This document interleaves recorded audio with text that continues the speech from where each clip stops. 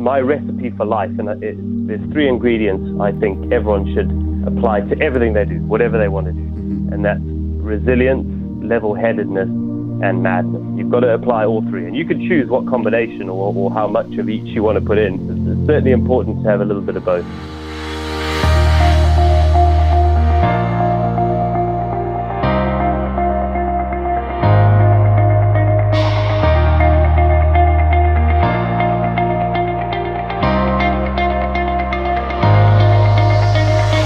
Hello and welcome to the Hard as Nails podcast, which is brought to you by Outsider.ie, Ireland's adventure magazine. My name is Kevin and thank you for joining us for our 8th episode. Now, prepare yourself to be astounded by the guest that we have the pleasure of chatting with in this episode. He's the first person ever to cycle, swim and run the length of Great Britain as individual efforts, and then completed the longest ever triathlon non-stop around the coastline of Britain. He also recently broke the world record for the fastest crossing of Europe by bicycle. He's also an author, a motivational speaker, and Britain's favorite lunatic. It's Sean Conway. Sean, thank you so much for joining us on the Hard as Nails podcast. Yeah, thank you for having me, guys. That's quite an intro there, actually. Well, Sean, when I say you're Britain's favorite lunatic, I obviously mean it in the most respectful way possible, because, I mean, some of the ventures you've been on are absolutely insane. But before you became this crazy endurance athlete, tell us what it was like for you growing up and what led you to become the type of person you are today. Well, it was a very long, kind of winded way. I actually only got into sport and adventure when I turned 30. Mm-hmm. So before that, I used to be a school portrait photographer, mainly. Okay. So remember school photo day? We all had to go and stand in front of that background, and, you know, that's what I did for nearly 10 years, pretty much, just photographing people against a white background. And, just what didn't inspire me at all. You know, the worst part about it is I always thought photography was going to be my passport to traveling the world, you know, and I just messed it up. So turned 30, was pretty miserable, and decided, right, I just need to go and travel. But I didn't have actually any money to go traveling because I sold my business for £1 Wow.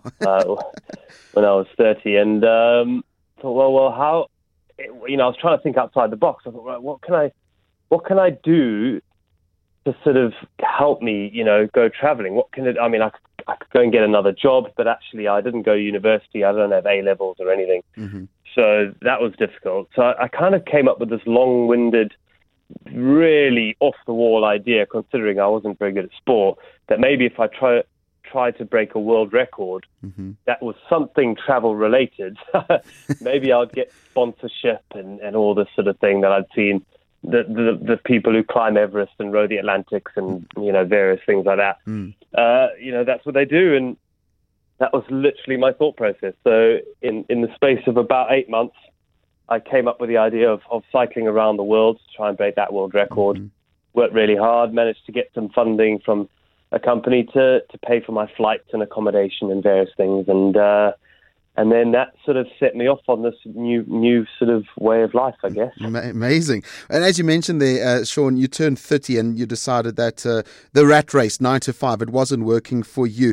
Was there, though, a specific moment that you had this revelation or this epiphany that what you were doing was not what you wanted to do and it pushed you over the edge? Yeah. I mean, it was probably my 30th birthday. I remember as a kid, I got into photography really young. So when I was 14, 15 years old at school, I used to go and photograph, you know, all the kids on the rugby field and the cricket field and, you know, send the prints off to the pharmacy and then get them all back and then run around the playground at lunchtime and try and sell the pictures to the kids for 50p, you know. And so I did love it. And I remember always thinking, by the time I was 30, I envisaged myself as a photographer being off in the jungle, trying to find these amazing tribes, photographing, the jaguars or whatever. You know, I just really thought that was the case. And I remember sort of on my 30th birthday that week, I I wasn't in the jungles. I was far from it. I was actually stuck on the M1 in traffic, just about to go and photograph a nursery school of 100 kids who were just going to cry and whinge and get snot all over myself and pee on my background. And so, I remember thinking, well, I'm not in the jungle. I'm stuck in on the motorway, just about to photograph 100 kids. Wow. And that just really was, it was tough. It was not where I wanted to be, and it was my own fault. I didn't actually try to go off and do these amazing jobs around the world. That was the biggest part. I didn't push my bar high enough. I didn't really challenge myself. I just kind of got caught up in the rat race, as you say. Well, that's all in the past now, Sean, because many people, they will know you now as the person who cycled, swam and ran the length of Great Britain, as I mentioned. Now, for some of our listeners who may not be aware of the full details of that story, when did you complete each of these individual challenges, and which one was the toughest one for you to get through? Jeez, I mean, they all get tougher, and that's kind of on purpose, if you know what I mean. There's no point in doing an easier one beforehand. Yeah. So the first one, as I say, in 2011, when I was a bit miserable, that's when I sold my business and came up with the Round the World cycle. And so 2012 was when I went round the world. I finished that in 2012, just for the London Olympics. And although I felt as if I obviously had a wonderful adventure, the record didn't go to plan. I got run over in America, fractured my back, got whiplash, concussion, and things like that. So I was a bit depressed, actually, because I'd worked so hard on trying to break that record. I was ahead of the record at the time, and it just got taken away from me. But I thought, well, at least I got to travel. It's amazing to have had the opportunity to cycle around the world. I thought, well, let me just get back into, real life, I guess, like everyone said I should. So I spent a year trying to get work in the cycling industry, charity industry. I even applied for a few photography jobs, but I really didn't want them. I'd fallen out of love with it. After about a year of sort of living with my mother in a one-bedroom flat at the age of 32, I eventually thought, well, maybe I should just go off and do another challenge because, first it kind of gave my confidence back. It gave me a reason to get out of bed in the morning, the planning, the logistics, the training. And actually, I enjoyed the process. I enjoyed raising money for charity. I enjoyed inspiring kids to get outside. And I enjoyed the whole lifestyle around it. I just didn't realize it could be long-term back then, And also I was just bored of living with my mother, if I'm honest. Well, actually, I think it was even more so. So I think she was bored of me living with her. So that's when I thought of swimming the length of Britain, really thinking it had been done before, considering bigger swims had been done in the world. And then when I did my research, soon realized that no one had even attempted a length of Britain swim, except for a chap. There's a chap who put a swimming pool on the back of a pickup truck and did lengths as they drove it. So in 2013, I went off and attempted that swim, and that worked out. That worked out for me, and it was kind of when I was doing that, I stumbled across the idea of trying to get the 3 Fs in endurance: a world's first, a world's furthest, and a world's fastest. And I thought, if I can get a world record in each of those categories as 3 separate events, because some of them you can get, for example, when I swam Britain, technically it was the world's fastest as well, but I wanted them to be 3 separate ones. So the cycling around the world was a failed world's fastest, so I went for the swim, finished the swim, and that's the one that really gave me the confidence in life again. It got me my mojo back. I sort of found a new reason to get out of bed every day, and I enjoyed, straight after that I was, working with the Scouts, working with loads of schools, so I'm back in schools now again, but for a very different reason, which is kind of nice. And I also ticked the first of the 3 Fs, a world's first. Yeah. After that, I ran the length of Britain just to finish the triathlon and also to try a new discipline. I wasn't very good at running. I'm still not, to be honest, but I do enjoy the simplicity of running. took me a couple attempts to finish that. I failed the first attempt, and when I got back from that is when I decided to do a world's furthest in the form of the world's longest triathlon. So, did that. Took me 85 days, 4,200 miles or whatever it was in the end. So, and once I ticked that one, then it was now I need a world's fastest because I failed once before. It took me another 3 years because I failed 3 times. Well, no, 2 other times. I tried to get Route 66 world records. I got injured on that one. Tried to pull off around Australia cycling world records for the fastest. And tragically, a friend of mine, the guy I raced around the world, Mike Hall, sadly got killed in Australia last year while I was planning. And he was doing a bike race there, and it just knocked the wind out my sails a little bit to do something in Australia. And so I kind of hung up the towel on that one.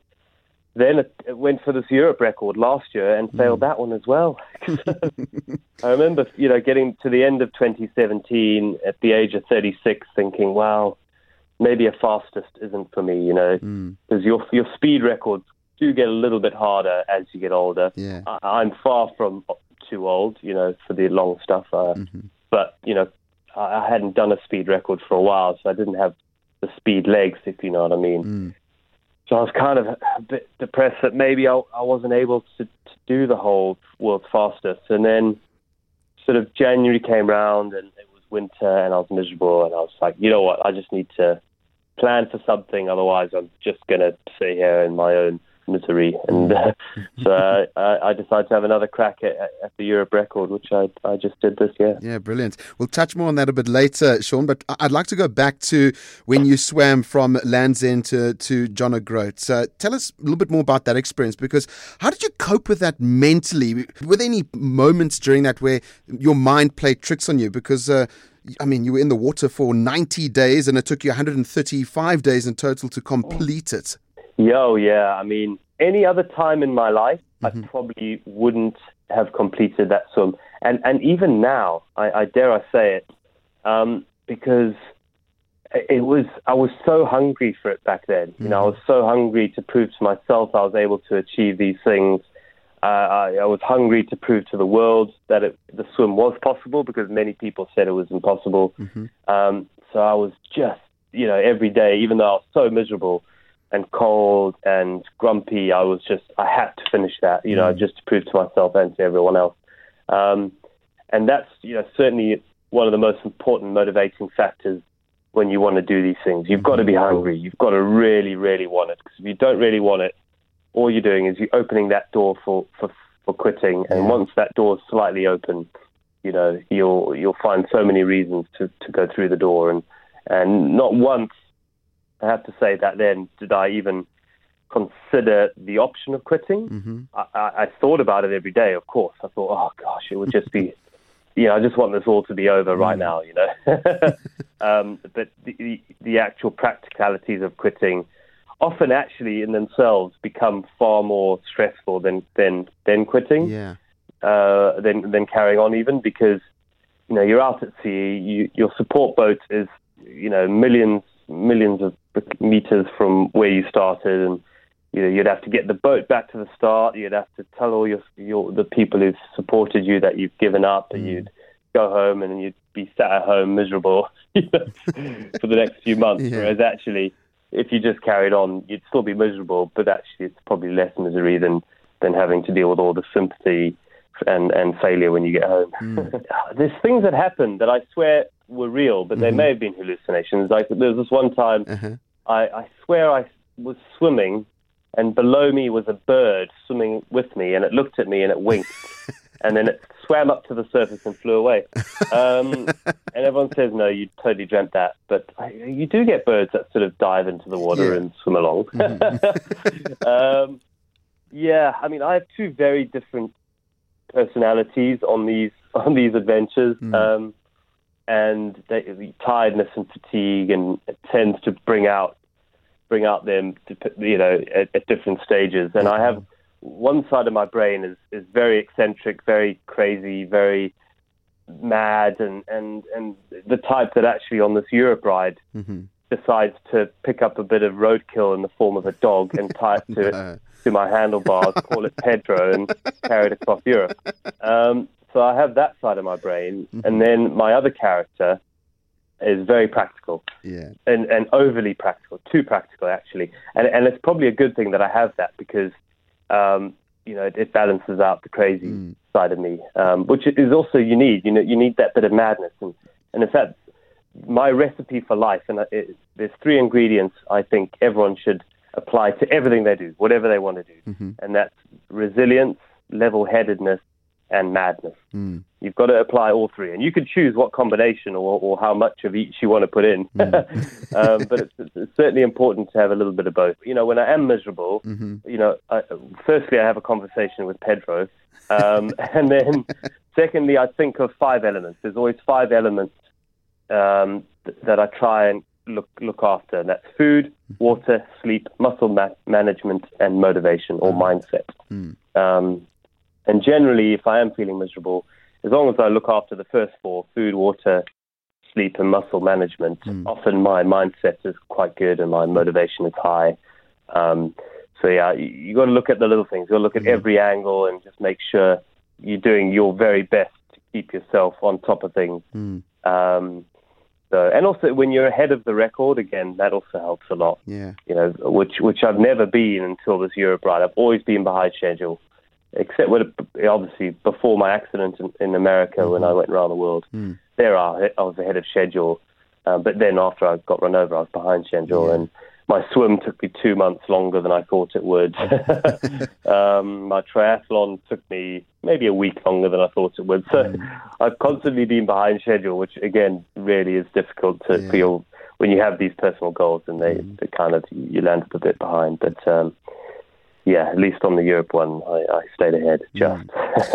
Well, Sean, you're busy speaking about swimming, running, cycling, the 3 disciplines. Which one do you enjoy the most, that you feel that you are better at? Because from what I know, you're not really a specialist at any one of them. No, I'm distinctly average. I mean, maybe a little bit above average, I guess, at all 3.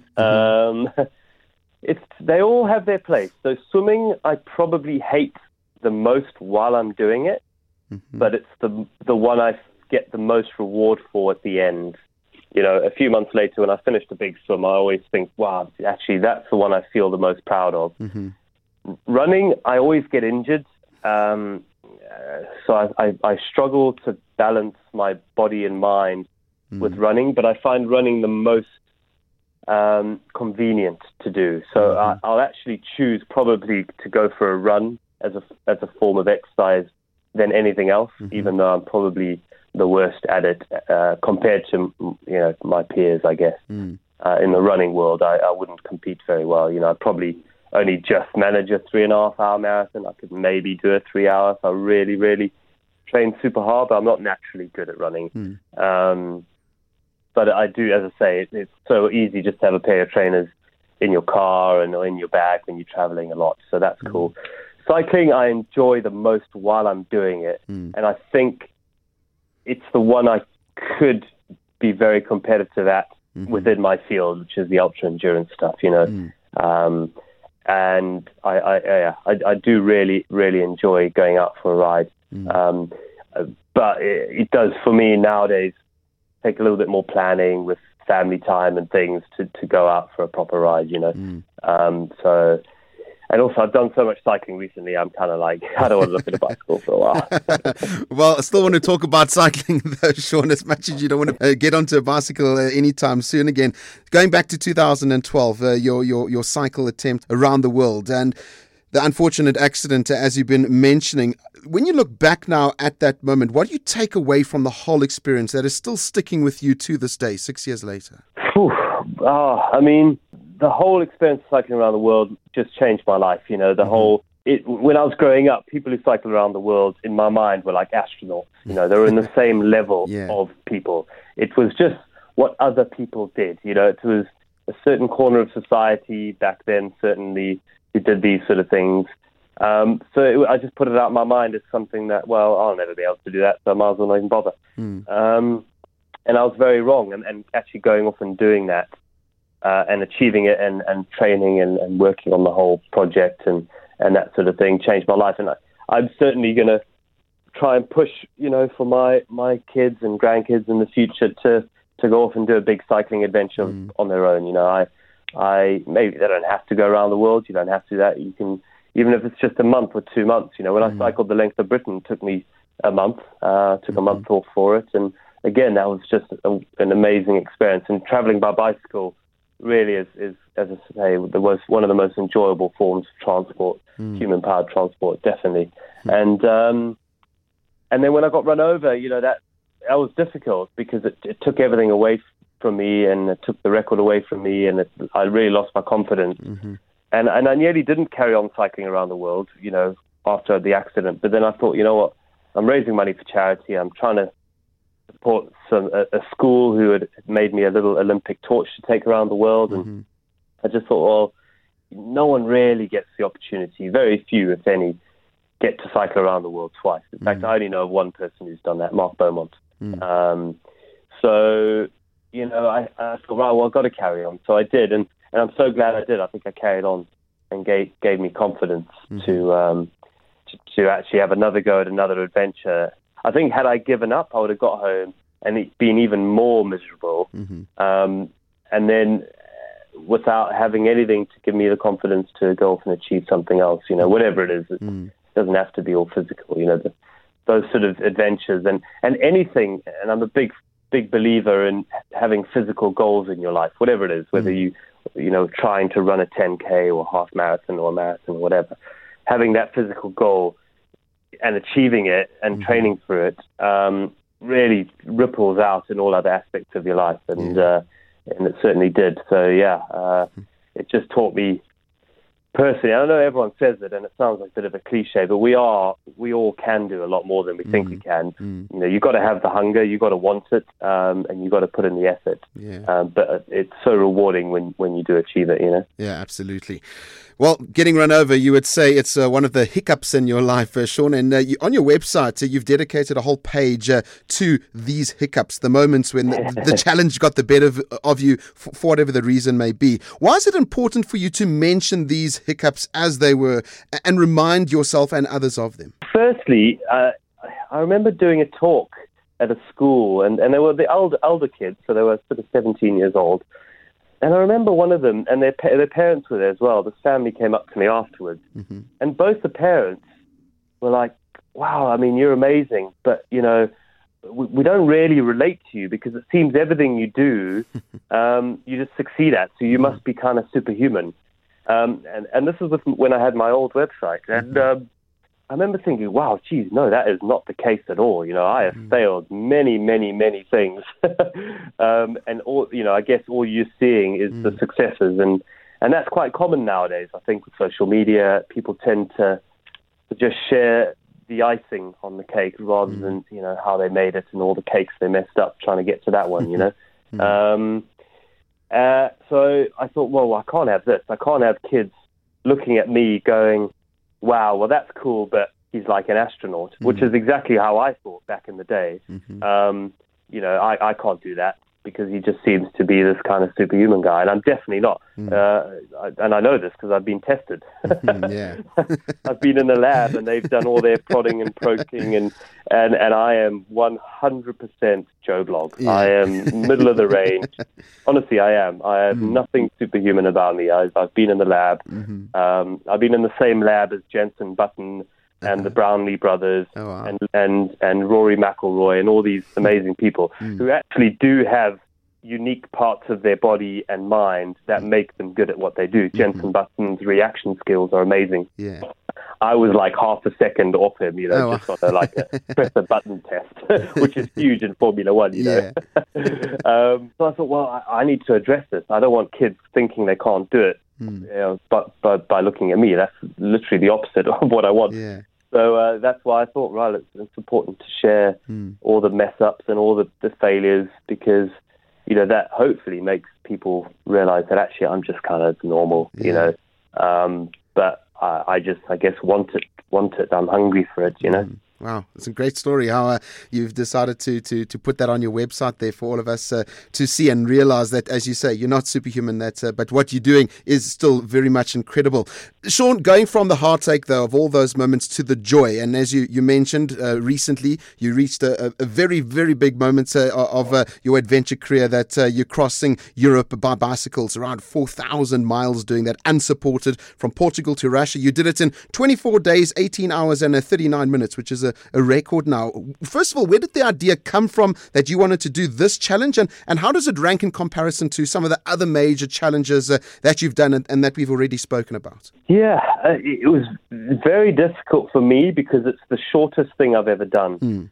So 25 days for me is really short. The next shortest thing I've done is nearly double that at 44 days. And then, 85 days, then 135, then 160 nearly, so it was far more intense. And doing a world's fastest, you really are just on the edge, you really can't lose a minute here and there, you're just stealing minutes, stealing miles, which I actually loved, the idea of it. And I loved being in that sort of race mode where, you can't let up. Whereas with a world's first and a world's furthest, the only time limit I put on myself was self-imposed because I just didn't want it to be a holiday. I didn't want to do the world's longest triathlon over 3 years. Otherwise, that wouldn't have been that challenging for me. So doing this third F, the world's fastest, was just far more intense because it was so short for me, and also because I'd failed so many other previous cycling records. It's the one that that means the most over the last couple of years, and it was nice to do something outside of Britain. If I'm honest, I've done a lot in Britain, and I've loved adventuring in Britain. But also, I kind of feel I've done so much in Britain. I want to save some stuff for a bit later in life, which is something I'm genuinely kind of looking at the moment. Is not doing too much too soon because, I want to have something to look forward to later in life, adventure-wise and that sort of thing. And often, and I guess it's quite common nowadays, people are in a rush to achieve stuff. Everyone wants everything now. Everyone wants to achieve everything now. And actually, I'm only 37. I'm only, probably halfway in life, really. I've got to live exactly what I've lived all over again.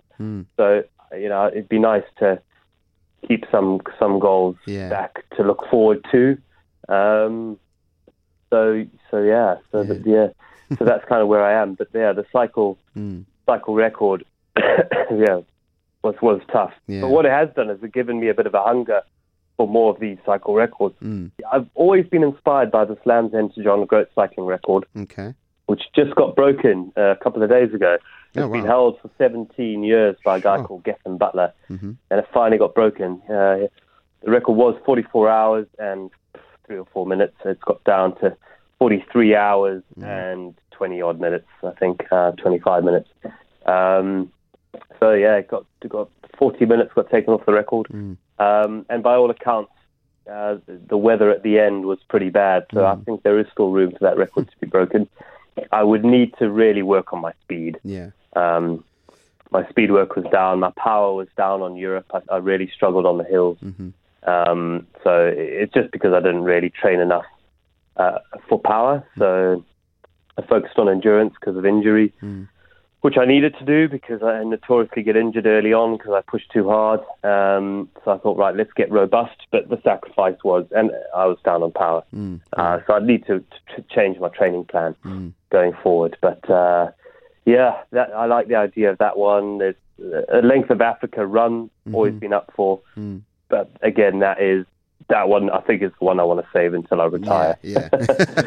Well, Shaun, having chatted a bit now on each of these adventures that you've been on, which obviously range from the quick and direct challenges to the more long and draining experiences, how do you go about training for each of them? Do you follow the same sort of routine no matter what the challenge, or do they all require their own unique set of requirements? They're all very, very different, depending, and also depending where you are. As I get older, I tend to not have to do as much of the really long stuff. Mm-hmm. You know, you keep your hard tissue for quite some time training. So it depends what it is. You know, you got to get all your muscles robust. You got to get everything just working. So you've got 4 types of training really. You've got your strength, your cardio, your endurance, and for me, injury avoidance training as well, which you kind of get by doing, you know, your endurance and your power. Mm-hmm. But specifically, you've got to work on stuff. And for me, I enjoy running. Running's really good for me, even though everyone says it's bad as a form of sort of robust training. But I find my body gets really robust if I do good running miles. And so again, depending on what it is, if I have to do a speed record like I've just done, I needed to work more on my power. Mm-hmm.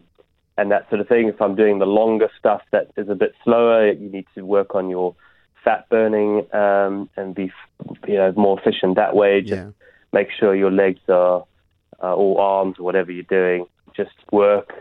And your style technique is also really important. Mm-hmm. Although I do find your body's quite good at getting your style better. So if you just do more miles, your body will get quite good, unless you have a real biomechanical issue, which luckily I don't really. I have a little bit of an issue with my right-hand side, and that's just through sleeping badly for 37 years and carrying my shopping in my one hand for all the time, you know. The way you get out of bed, the way you stand up from a sofa, all these sort of things can change slightly. Yeah. So my right leg and hip, I've always got some issue with. But it fixes itself if I put in the hours, you know. So yeah, as I say, it all just depends on it. But if you are struggling for training, nothing beats mileage. You know, if you put the miles in, you will naturally get better, quicker, and faster. It might not be the most efficient way to get stronger, and you may be doing a lot of hours that you didn't need to.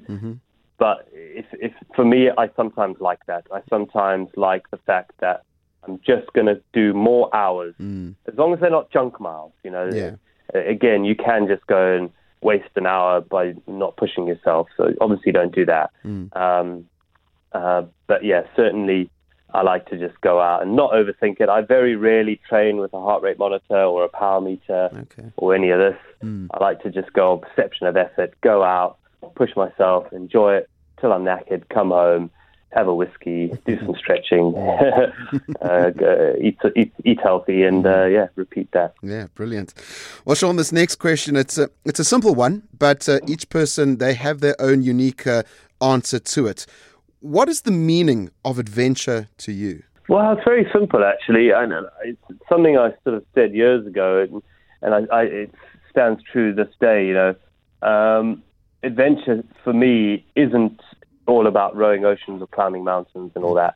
Adventure for me is purely a way of thinking. You know, I want people to, when I say everyone needs to be more adventurous, which I really believe, it doesn't have to be about running up a hill and taking a selfie or traveling around the world or rowing an ocean. You know, you can do it by traveling to work by different means or by a different way. You know, whatever. By, you know, when you go shopping in a supermarket, I certainly tend to go to the same type of foods that I like, but try something different. You know, why not? You know, and that sort of thing. And it's just the way you lead your everyday life by adding a bit more adventure to it. And a bit more challenge, you know, try something that maybe is a bit scary, like, you know, curries. I'm rubbish at cooking curries, for example, because I'm not a big fan of spicy food. I quite like spicy food, but not the super hot stuff. So actually trying to cook a curry for me is really adventurous. And I'm yet to get it right, but I will one day, and hopefully I'll enjoy it. And then the reward will be so much better, you know, when I eventually do get it right. And so for me, it's just a way of thinking, you know, and I urge everyone to try and live more adventurously in their mind. I love that explanation, especially about the curry part there. Well, Sean, when you've been on so many expeditions, adventures, challenges, you're bound to jot them down, all the memories on a piece of paper, and you've done this. But instead of just one book, you've done 5, if I'm not mistaken. Why do you feel compelled to share your thoughts and experiences as words on a page? Yeah, I love this question because I nearly didn't write. I nearly didn't get into writing. And the only reason I did is my friend Dave Cornthwaite, when I finished cycling around the world, there's loads of really good round-the-world books out there already. Mm-hmm. And my thought process at the time was, there's really good books out there. Why do I just want to put out another one? Yeah. And Dave said, hey, don't write it for anyone else. Write it for your future grandkids. And I remember thinking, wow, you're so right, because I unfortunately, was quite young when all my grandparents died, and I don't really know much about their lives, to be honest. And they led amazing lives, as most of our grandparents did, and they didn't write anything down. So I thought, wow, that's, I really do need to do this with my future grandkids. And so I started doing that, and I just really loved it. I really loved the books, and turns out so did people who read them, and that inspired me to carry on. And I'm going to take that process to the next level. I've actually started back writing 3 books, which brought me up to the moment I sold my business. All right. And they're going to be into decades. So my first decade, 0 to 10, will be my childhood years in Africa. 10 to 20 was going to be my school years and what I got up to at school. Then 20 to 30 was photography years. And that's going to be literally, and I'm actually going to write the book as letters to my grandkids. So they're going to be, dear grandkids, I'm just writing these books for you. This is what I got up to. And hopefully there'll be some words of wisdom for them in there somewhere. And and that's why I write. To have the memories there and hopefully inspire a few people and again for my future grandkids to read. Yeah, amazing. Looking forward to those books coming out. But Sean, now, for those that have ever read one of your books, I'm pretty sure they cannot help but get the feeling that, why don't I also just, quit my job, do what Sean does and live my life from one adventure to the next. Then Monday rolls around and it's back to work and those feelings subside and we get drowned out by the monotony of each day of doing more or less the same thing. Why do you believe so many people actually don't take this daunting leap like you did? What getting up each morning to go and do something does is gives you purpose in life, and this is why, on the outset, yes, I get to go and do all these travels and everything, but actually I have a job. I have to train. I get up and I spend a lot of time by myself and cold, wet and miserable and all these sort of things. And that's like, I'm kind of like a non-professional sportsman, I guess. And that is, and don't get me wrong, it's the best job in the world and I love it. But it wouldn't be for everyone, it wouldn't be for everyone. And what I am wary of, which is why I'm not an advocate for everyone to quit their job. If you're doing something that you hate purely to afford a big house and a nice car, I don't see the point in that at all. Okay. Absolutely not. But everyone just to quit everything, again, I think you'll probably land up more depressed, honestly. That year where I didn't get work, I was so depressed because I just had no focus and that sort of thing, so I think, I'm not a big believer in that. But if the reason I think people aren't just quitting their jobs is probably for that reason. I think they realize, well, it's all very well. Okay, I'm going to go traveling, and you do that for a year, and then you'll soon get bored of it, I think, if you don't have a real purpose. And I think the people who've made the most of it and carry on doing it will have a purpose within that, whether it's writing a book, whether it's journalism, whether it's like me trying to break records and raise money for charity and that, or being an author or that sort of thing, or products. A lot of people get into products, and a friend of mine, did a lot of cycling and got into bike building and makes bike frames and they're amazing and that sort of stuff. And I think just the idea of just being a wandering nomad is not for everyone. I certainly couldn't do it and that sort of thing. And also I quite like the idea of, you don't have to quit your job. And Alistair Humphreys is the pioneer of this whole, you work from 9 to 5, but you also have from 5 to 9, which is a big chunk of the day. And actually, if you're lucky enough to divide your day into 3 8-hour segments, 8 hours work, 8 hours sleep, and 8 hours play, again, that's quite a healthy way of living your life rather than just packing it all in. Because, yes, some people definitely do need to do that in life because they're really missing out and they're miserable and they're not really doing anyone any favors carrying on doing what they're doing. But for a large percentage of people, having the security of a job, which they may not absolutely love, but they may not hate it, and it allows them the security and the brain space to have amazing weekends and camping in the week, from 5 till 9 even. I think you can get just as much out of life, if not more, by doing it that way. So each to their own, each to their own. And I certainly, while I'm doing these adventures now, I would still get back into employment if I found something that really challenged me. 100%. Yeah, I'm definitely not about quitting the 9 to 5 thing. All right. But I am a big fan of quitting the 9 to 5 that you're doing purely because you feel you have to and you hate and you feel depressed by it. Because there are loads of jobs. If anything, now there are more jobs out there that we can do that are inspiring than ever. There's loads of new jobs out there with social media. Loads of people become self-employed and doing, the crafts are coming back massively. The arts and crafts market. It's amazing to see people on Instagram doing, building these amazing things and designing things like that. So, it's definitely. First up, don't just quit your job unless you really hate it. Try and make the most of the other 16 hours in the day. I think that would be my tip to start off with. Great advice there. Well, Sean, let's end it off now by asking you the question we're all probably dying to know, and you touched on it. What's the next big adventure out there for you? The one that's coming up very next. Have you thought about it? Is it set down? Like you mentioned, it might be cycling related, or perhaps you maybe want to do something out. Do you have an idea what it's going to be? And also, more importantly, what are some of the dreams and aspirations that you have that you wish to accomplish at some point? Yeah, you know what? I don't know what it is. Okay. I have a little black book of ideas. Most of them are top secret.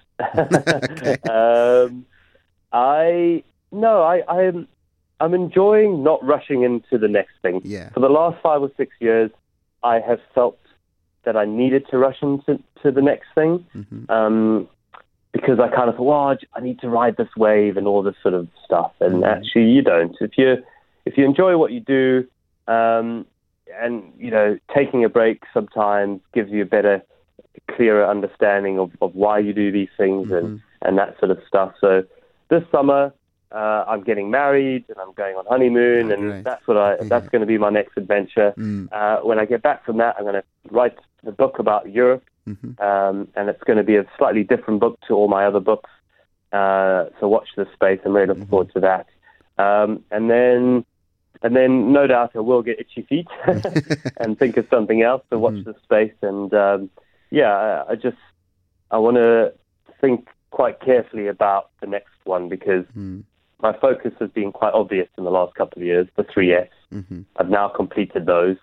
I'm going to think quite carefully of what's the next way I want to push my body, whether it's something shorter and more intense, maybe a bit more speed work, that could excite me a little bit, or maybe even longer. There is something that's 100 days long that I am thinking about. I won't say what it is, but again, going back to the longer stuff, maybe that could be it. But who knows? Yeah. Who knows? After my honeymoon, which obviously will not be on a beach somewhere, but whatever we do, I'll probably have an idea on that, and then get back to you on that one. Yeah. Well, Sean, you are the proof that you don't need to be a superhuman to become an extreme adventurer. You just need the willpower to make that change in your life, to take that leap. Don't hold back. And if possible, have somebody on the side there who has £1 to buy your business from you. Thank you for giving up some of your time to share your amazing stories with us on the Hard as Nails podcast. And we are looking forward to seeing what that next big and crazy challenge is going to be. Wonderful.